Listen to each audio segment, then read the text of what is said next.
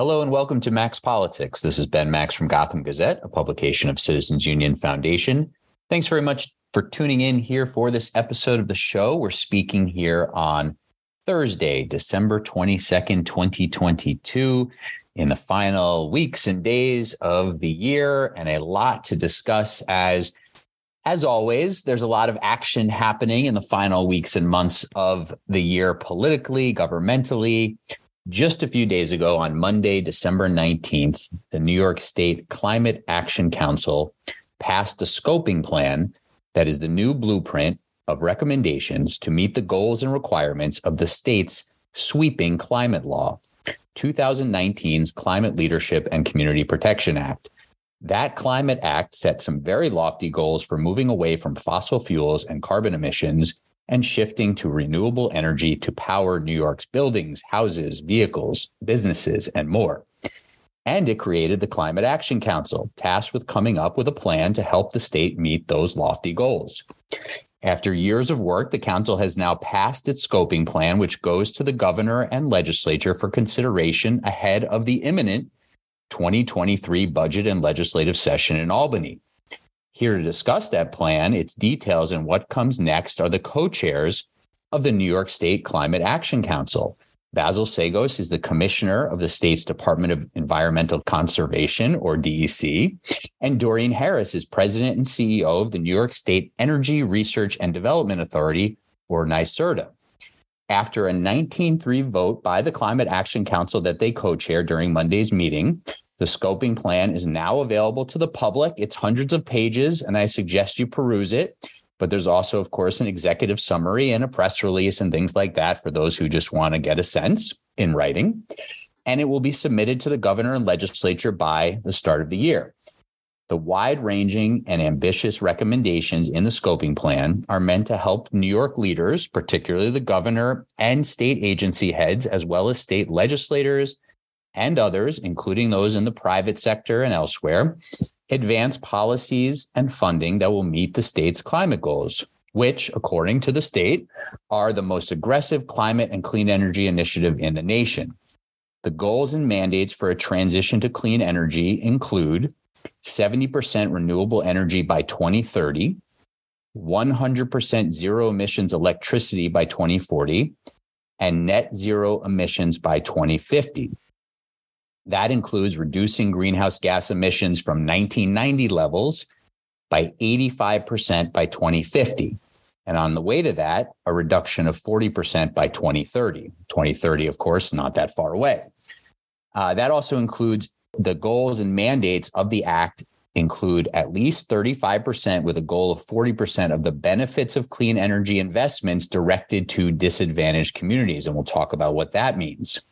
So the Climate Leadership and Community Protection Act was signed into law by then Governor Andrew Cuomo in 2019 after the state legislature passed it. And now the Climate Action Council has completed this scoping plan, and it is going to Governor Kathy Hochul and the state legislature here for 2023. According to the Climate Action Council, New York investments in clean energy have already included tens and tens of billions of dollars in renewable and transmission projects across the state, efforts to reduce buildings emissions, scale up solar efforts, hydropower, wind power, and much more. This climate act and the scoping plan are supposed to be an example to the rest of the country and the world, according to the leaders of the Climate Action Council. And New York is trying to lead the way, or at least lead the way alongside some of the other states doing a lot of this work as well. So there's a lot to the massive scoping plan. And the goal here on the show today is to help give you an overview of some of the key pieces, some of the outstanding questions, and a sense of what comes next. Thank you very much for being here, Basil Seggos, Doreen Harris. How are you? You must be have at least some significant sense of relief now that this plan is passed and out into the world. How are you today? Well, excited the plan is now complete, so we can run around and do our final Christmas shopping. It's been a wild ride over the last few months.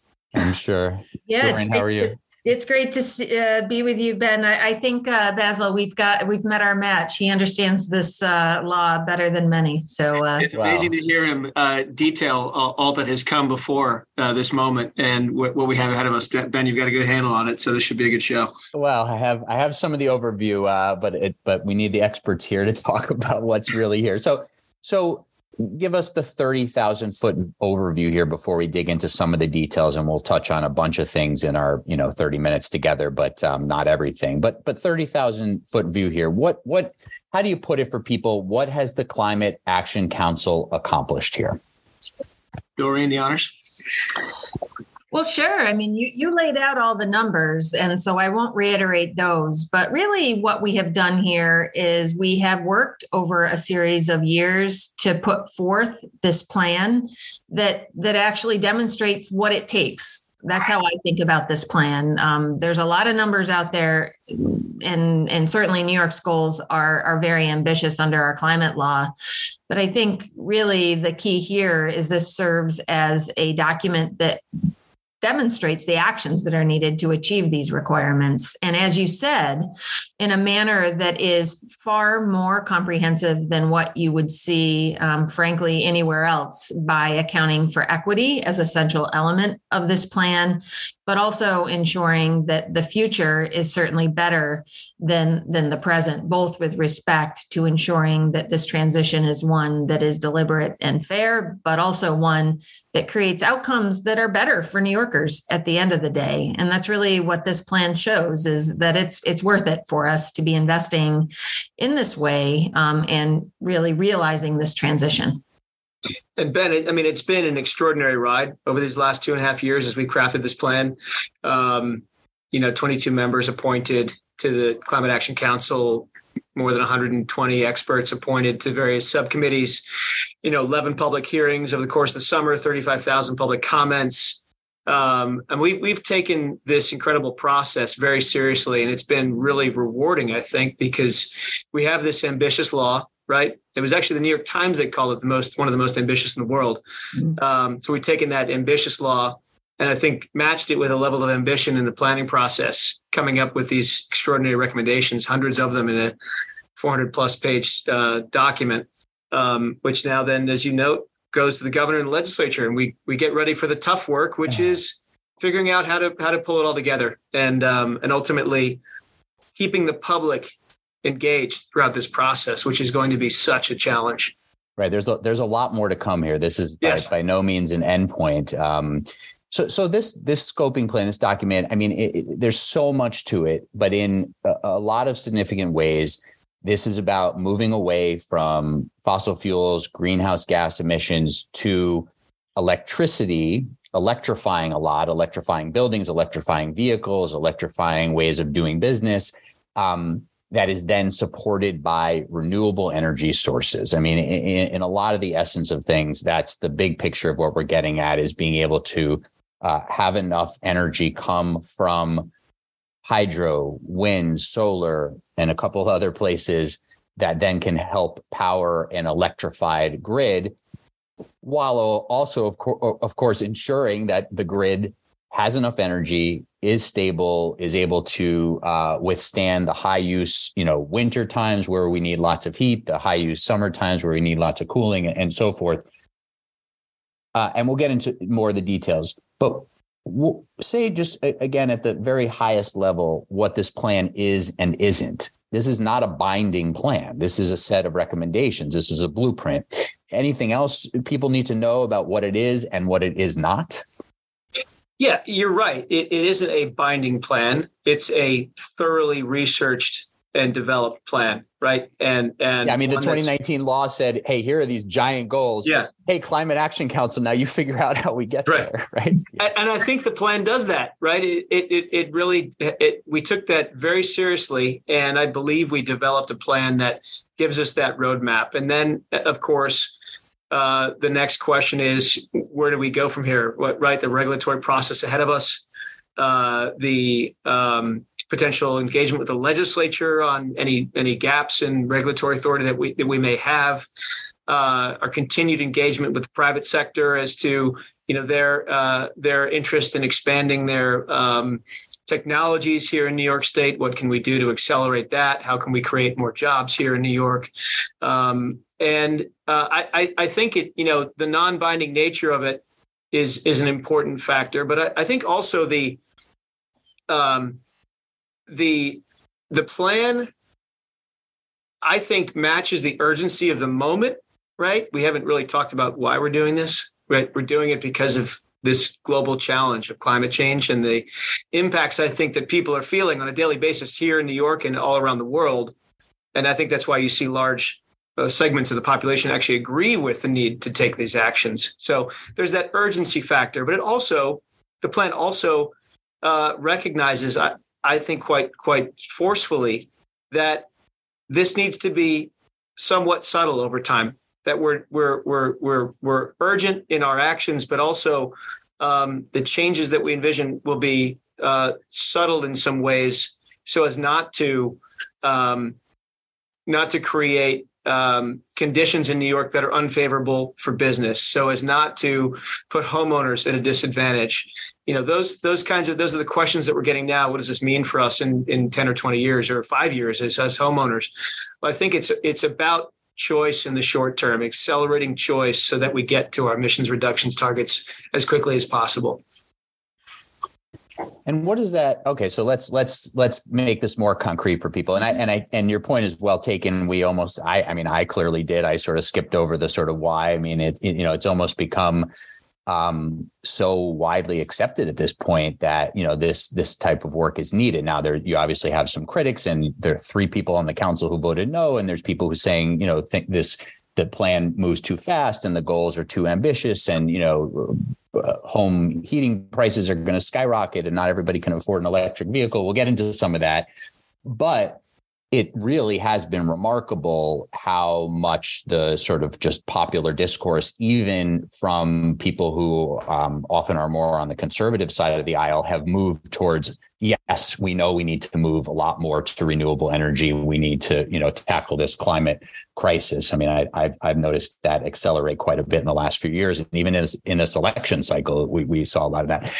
So let's get more concrete here. And this is a lot of, Basil, your DEC is going to, as you sort of got at a little bit, start to craft regulations. Doreen, NYSERDA is going to continue to move ahead on lots of these renewable energy projects. So Doreen, say a little bit about some of the big pieces here, some of the aspects of this scoping plan that, put a little more specificity onto what we're talking about in terms of the transition that you're laying out a roadmap to. Sure. And I think what you had said is true, that we do see a better understanding and I would say support for climate action. What this plan allows us to do, though, is to talk about it in more tangible terms as to what one does about it. And I think for me, it's been an interesting process to really articulate. In fact, I think it was maybe halfway through the process, one of us said, really the sort of disagreement, if you will, among the council members was amounting to maybe like 10% of what it was we had to do to get to these goals. Like 90% of it really doesn't change under any circumstances. Because to your point, we were given an endpoint. Our job was to solve for that endpoint, not to debate whether we should. That was implicit within the law as to why we were doing it in the first case. And so when we think about that 90%, that like, how do you get from here to there? It really does have a very strong focus on electrification as a primary solution to decarbonize what are the 2 largest sources of emissions in New York State, buildings and transportation. And in doing so, we really do see a heavier reliance on the grid, and the grid that will be a different grid in 2030 and 2040 and 2050 than it is today. It's going to necessitate a significant build out of the types of projects that you had identified, the hydroelectric, the wind, the solar, et cetera. It's also going to need a general expansion of the grid, i.e. the overall capacity of the grid is going to have to roughly double, as is the peak of our grid. And to your point, the peak is likely to shift to a winter peaking system in the not terribly distant future. And so a lot of what we talk about in doing so is order number one is building those transmission upgrades, those transmission projects, and building the renewable projects as well. That's really order number one when one really thinks about how to get from here to there. And in doing so, we certainly need to preserve the reliability and the resilience of our grid. That had been a point of discussion, certainly among a number of the members, which was saying that that's a premise. And certainly it is. It's not the case that we can rely on a grid more so if we expect it to be less reliable. So that's going to be a strong focus of our state and our partners at the New York Independent System Operator and the utilities as well.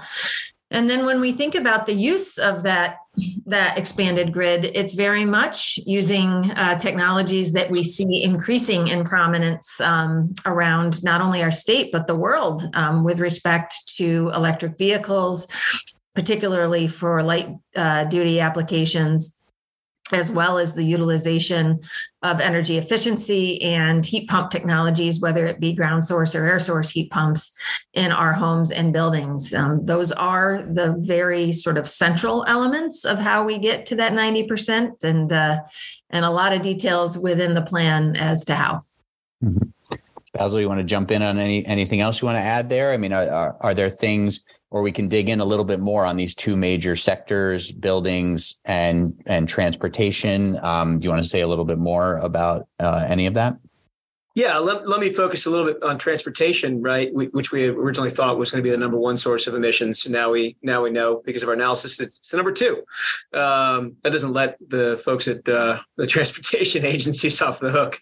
But I mean, they've been sitting with us in these meetings now over the course of the last 2 years, and I think we have perhaps a very achievable vision on the transportation side. Of course, there's investments in mass transit, right? We're already a leader nationally on mass transit. Of course, we can do more on that and look to electrify bus fleets, for example. That's already happening. And then you talk about school buses as well, something that the Bond Act, the Governor's Bond Act, anticipates that we'll be investing in electric school buses. So those are some good mandates coming on that front.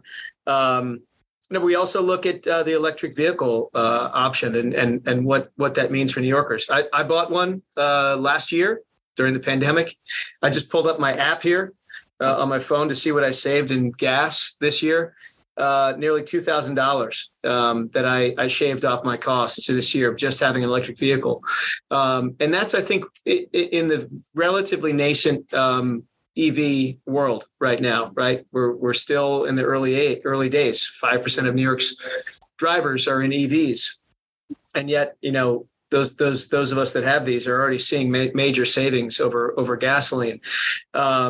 The plan envisions us sticking to that, really adhering to the law that she signed last year, which requires EVs, all new cars sold after 2035 to be EVs. And I think you see the industry moving in that direction already. You see choice out there. You see affordability out there. It's not just the high-end EVs, but it's the major manufacturers doing that. It's, the technologies have improved, but you also have interventions from the federal government, making that a lot easier now for a lot of these manufacturers to begin producing at scale. So, we see the future is really bright on the EV front, and perhaps exceeding where we've set our targets in the not too distant future. Of course, we have to continue investing in the charging network here in the state. Something I think if you drive around New York, you see that happening. Lots of apps showing you where to charge. The Thruway is installing charging stations as well. This state Thruway locations, the rest areas. And you see people making the shift and really not regretting it. You don't have those range anxiety questions anymore because the cars just drive a lot farther than they used to. Mm-hmm. So, we have a lot of optimism, I think. Obviously, there's a challenge ahead of us, and I think the challenges are going to be significant across the board as we approach reducing emissions across all sectors. But perhaps transportation might be, in my view, one of the more the less burdensome sectors to electrify. And more burdensome would be on the building side. Is that is that fair to say? I mean, this is obviously something I'm based in New York City, of course, and there was a lot of debate over the last few years about New York City's law to reduce emissions from, especially from larger buildings, and now some of that's being replicated here in this plan. And the governor obviously had a proposal in her agenda this year in 2022 that did not pass, but now this is part of the scoping plan, and there's been some adjustments on the timelines and all of that. But let's talk about the sector of buildings. I mean, this is where requirements for buildings to reduce their emissions, to electrify, that's going to be part of what you're putting before the governor and the legislature to take action on here upcoming in 2023. Correct? Can you say a little bit about the goals there, and if the scoping plan gets its way and the council gets its way, what that will look like? Yeah, certainly. And I would say in a world of change, it is the case that homes and buildings are a particular focus of our state. And I'm certain we could probably apply the word challenge to that phrase as well, because it is true. New York is a complex state with respect to not only the extent of the buildings, right? We have everything from, upstate small single family homes all the way to high rises in the city and beyond. And really, when we think about the ways in which we will make our homes and buildings more efficient, it is true also that the scoping plan notes, and I think it's important to note that it's not just about making them more efficient, it's about making them more comfortable and more resilient at the same time. And for many of the reasons that Basil laid out with respect to electric vehicles having some very real benefits with respect to sort of assisting with price stability in the longer term for homeowners and businesses. But really, we do need to start by weatherizing our homes. Much of New York's building stock was built before there was even an energy code. So we need to start by air sealing and insulating, et cetera, to make our homes more comfortable and reduce home heating costs. And that alone can result in a pretty substantial savings in home heating costs. I think the number was around 15%. But then it is also true that a weatherized building would benefit from being electrified with either an air source or ground source heat pump. And certainly that's really a shift that we see happening first in new construction. So we want to get to these buildings as they're being constructed sooner than later. Relative to the building stock in New York, that's a small number, but an important number to really start working on sooner than later. And then obviously to begin tackling our building stock at scale that exists today. A couple of observations on that. First of all, we've talked about it, but I think it's important to note one related benefit of heat pump technologies are that they provide cooling as well as heating. And so it's not only that it will reduce heating costs, it'll reduce cooling costs in the summer as well compared to air conditioning units. Mm-hmm. But it is also true that when we think about how we get from here to there, we need to advance code changes. You had mentioned that as a major way in which we can ensure this begins to take shape, so to speak. And just like electric vehicles, we see this market evolving and expanding. I always like to talk about our colleagues in Northern Europe as an example. They've demonstrated heat pump penetration in the high 80s to 90%. It happens in climates that are much similar to New York State. It's just a matter of really true market development to bring forth the workforce, the technologies, and the mechanisms to achieve these outcomes. Mm-hmm. And some of the keys here, the plans has it that under new construction or sort of major renovations, there would be no fossil fuel, no gas hookups for smaller buildings starting in 2025 and larger buildings starting in 2027. And then you're also calling for not allowing the replacement of gas or other fossil fuel based furnaces and such in homes and apartments buildings starting in 2030. And you already mentioned the elimination of gas-powered car sales as of 2035. So that's a lot, obviously, pretty soon. I mean, within the next decade-ish. Now, there's some people saying it should all be happening sooner, of course. But one of the outstanding questions, whether it's about, electric vehicles for people to buy vehicles, or it's about replacing a home furnace, or it's about the massive buildings, is how do you manage costs and ensure that all of this is manageable and doable? Is it about a series of incentives, rebates? Is it about relying on the private market now to see so much opportunity in New York in certain ways to mostly be able to fill in the gaps? How does that work in terms of sort of the market analysis and the necessity of either state incentives? There's obviously a lot of complicated pieces here. You mentioned the Environmental Bond Act is coming through, so that'll be bonded out state money that voters just approved, $4.2 billion, including dedicated money towards some vehicle electrification and other things. There's lots of money now coming from the federal government available through a variety of packages that have passed. So say a little bit about all that complicated brew and about people who are concerned about being forced into, purchases or certain types of home renovations, et cetera. Well, I would say, look, in the near term, it's about choice, right? I mean, truly. And as there are different ways to drive and different ways to heat your home, there needs to be a sense of timing on this, because people aren't swapping out their cars every year. They're not swapping out their heating sources every year, right? For better or worse, these things only last a few years, right? The car devalues the minute you drive it off the lot, and then it's broken a few years later after all the salt wears away at the chassis. Similarly, the oil burner or the gas burner in your basement, it's just got a 10, 15-year life on it. As consumers are looking to make those shifts, as I mentioned earlier, there are on the automobile side, there are choices that they can make even right now. Of course, it's more difficult to find them because of the supply chain issues, but people can shift into EVs. And there are, as you note, federal incentive packages on that.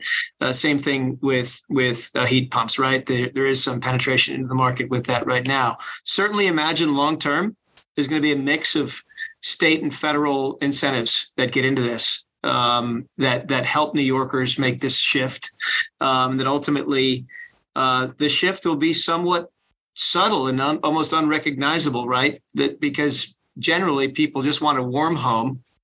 They don't generally care what's actually warming their home. I mean, I think that's the case. They want to get from A to B. When they're driving, does it really matter, what's powering them from getting from A to B? So I think as the private sector, communicates its technologies, its options, as we communicate our intent as a government to accelerate those options for people, you're going to see people, I think, just adopt the technologies because they're available, because there's a workforce ready to make the installations, and because it ends up being a savings over time. You don't have those incredible fluctuations that we all experienced this year in gas prices, in natural gas prices, home heating oil, and people are paying an extraordinary amount of money year to year on the way we currently drive and heat. And what we envision long term is driving those costs down, making it more predictable and more flat year to year. So yeah, that's effectively what the scope and plan does for us, and gets us to the point where now it's incumbent upon us to either accelerate our existing programs or create new ones. And this is part of where it's going to be up to whoever the governor is and state agencies, as well as the legislature. This is going to be, there's obviously going to be new things passed in the state budget and new legislation passed, and there's going to be regulations crafted and passed.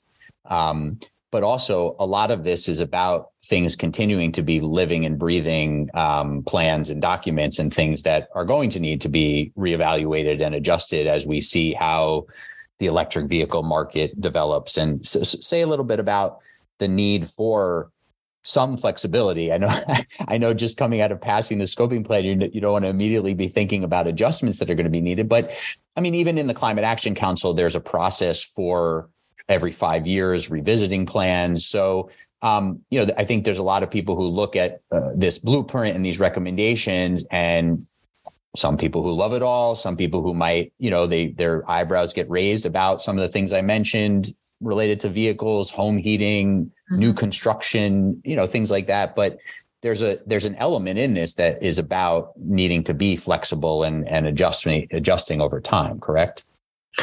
Yeah, definitely. And I think that was another theme that the council really dealt with throughout this process, was that we are not talking about a transformation that is going to occur between now and 3 years from now. That's not how this is not how the law is set up, nor is it really how we plan. And very much part of planning is understanding that planning isn't perfect and that it needs to be revisited over time, specifically when one is looking at long range goals like 2050.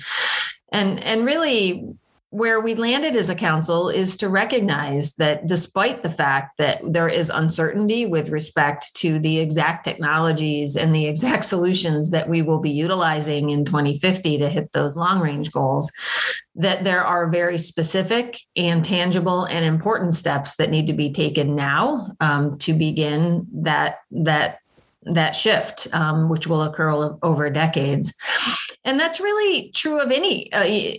This is why we invest in innovation. This is why we recognize that New York is going to be bolstered by global forces that are pushing in the same direction, because in setting those goals with others, in partnership, that's where we start to see market investments and we start to see solutions that are brought to bear for the challenges that we see. I had mentioned reliability as a central challenge that we see moving forward, the reliability of our grid. Mm-hmm. It is true that, for example, long duration storage technologies that will help us achieve that long-term reliable grid, we at NYSERDA are investing in them now through our innovation team, as is the federal government and the private sector. But I would predict that whomever's doing this interview in 2049 is going to have new technologies that will have been brought to bear toward addressing those challenges. So it is. And that's why we go back as a state to our state energy planning process, which I'm told we're going to be kicking off in the next couple of years, and why the council will be revisiting the scoping plan periodically as well. We'll all be doing this interview in 2049. Yeah, I was going to say, don't plan your retirement quite yet. All right, I want to try to get to a few more things in our last few minutes here. Basil, say a little bit about how this mandate of 35% to 40% of benefits of the energy transition here getting directed to underserved communities, environmental justice communities that have borne the brunt of environmental injustice and pollution and the challenges there. How does this plan ensure that mandate is met? Well, glad you brought that up. I mean, that the climate justice aspect of the CLCPA, state's climate law, I mean, that's really the heart of the law. I mean, that was the driving force behind its enactment. And yes, there's many reasons why we are pursuing an agenda that reduces emissions. But the disproportionate impacts felt by disadvantaged communities, I mean, that has been a serious problem that the state has been facing now for many years. And now we have a law that actually not just enables us to address that, but requires us to. The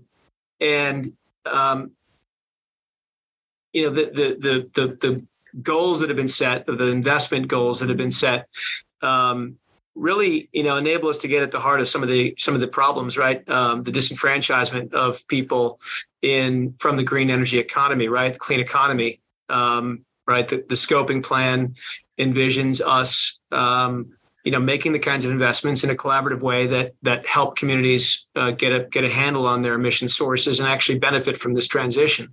The health impacts. I mean, not all New Yorkers experience the impacts of pollution equally.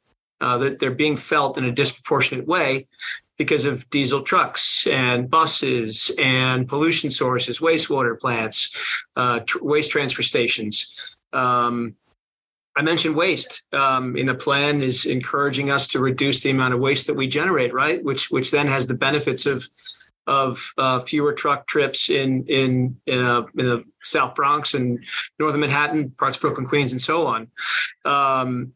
We fully expect to hit those targets, to ensure that we're not creating a disproportionate burden when we make these transitions. The plan was very, very clear about disfavoring offsets, which has been used in other contexts where, from a statewide perspective, you can look at emissions going down, but perhaps they're going up in certain areas. And the plan very much acknowledges that is no longer an appropriate way of governing.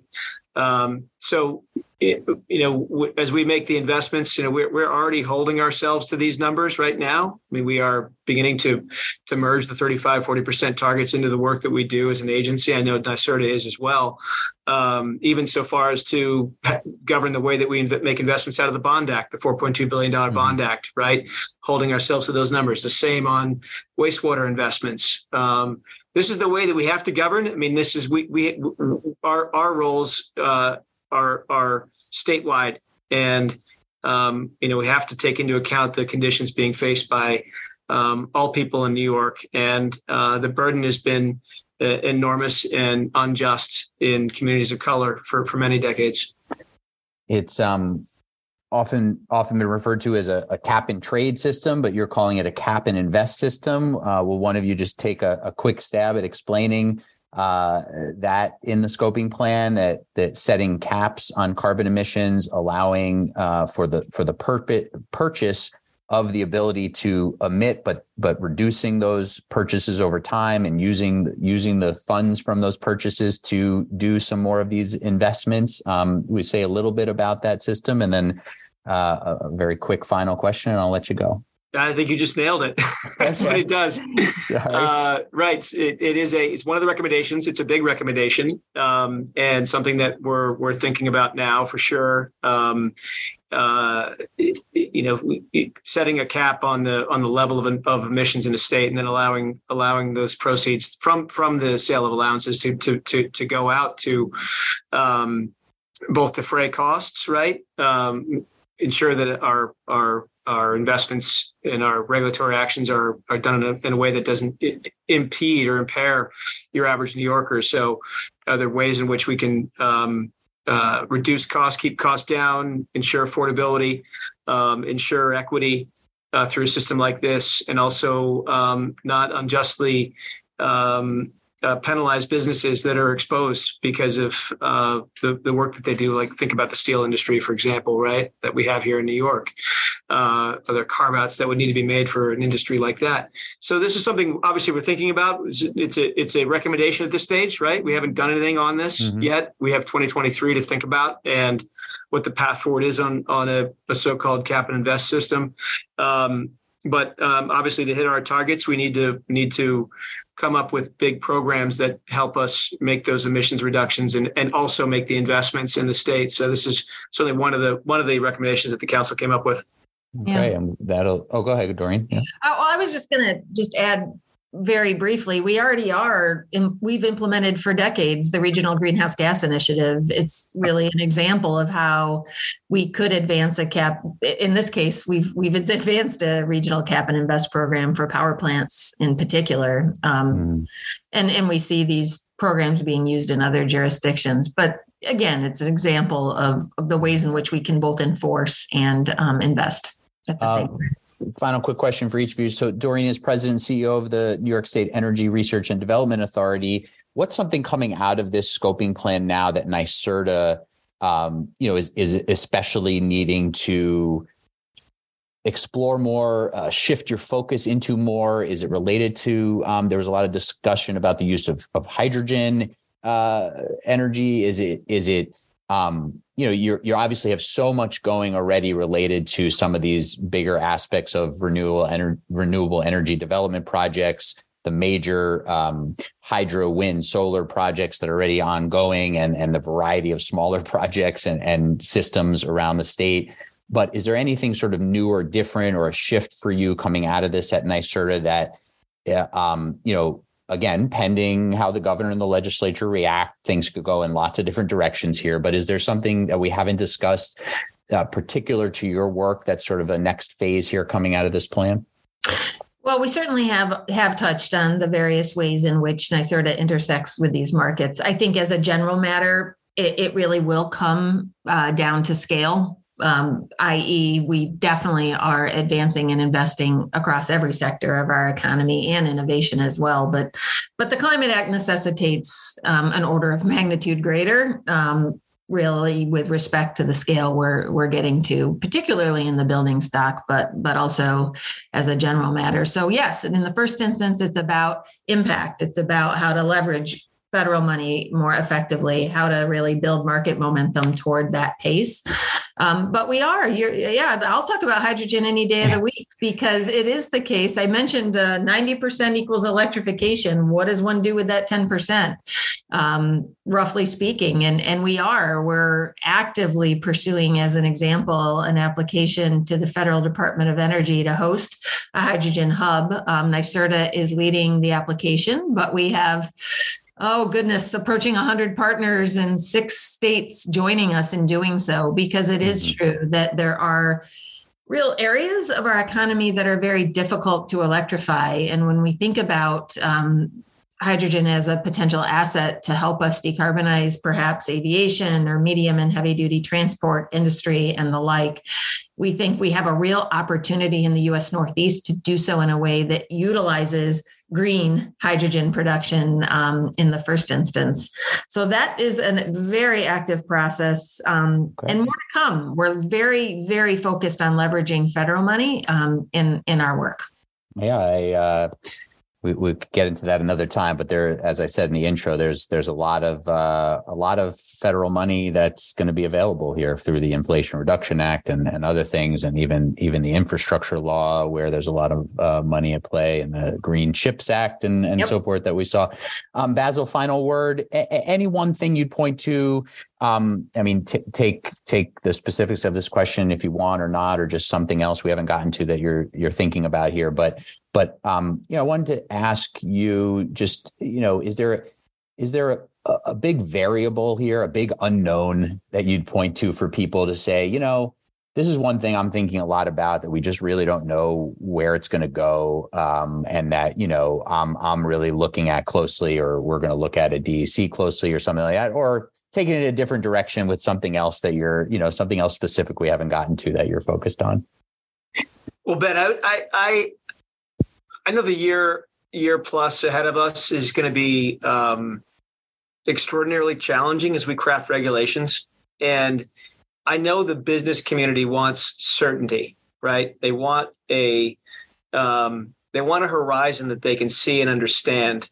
And I get that. And we've talked considerably, both Doreen and I have talked considerably with business leaders, trade groups, about the actions that we're taking right now.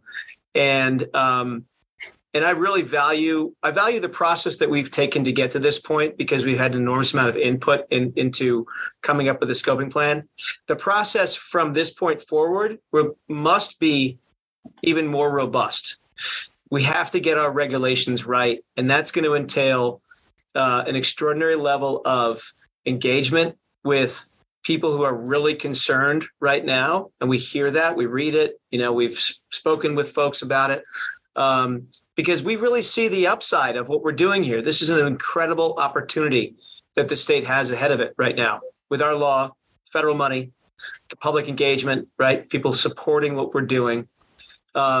Fundamentally, we have to get the regulations right, so we're protecting the businesses that are here in the state, that we're attracting businesses that want to be part of this huge opportunity. So we take it very seriously, not something we take lightly at all. And I would say for me, it isn't as much of an unknown as it is a recognition that we have to redouble our efforts really quickly, really at the outset of 2023, to put people's concerns to rest and let them know from a planning perspective that we get it and we have to be ambitious, but we also need to incorporate the best judgment that's out there and then get the state on the right track to reduce emissions and attract these jobs. Okay. Well, 2022 has been an immense year for New York's energy transition, and culminating here with the passage of this scoping plan from the New York State Climate Action Council. And now we've previewed how 2023 will possibly be an even bigger year and a more important year as that keeps escalating and the work keeps continuing. The co-chairs of the New York State Climate Action Council have been with me here. Thank you very much for the time. Basil Seggos, Commissioner of the state's Department of Environmental Conservation, Doreen Harris, President and CEO of the New York State Energy Research and Development Authority. Thank you both for the time and look forward to checking in 2023. Thanks, Ben. Happy holidays. Yeah, thank you. Thank you both. Happy holidays.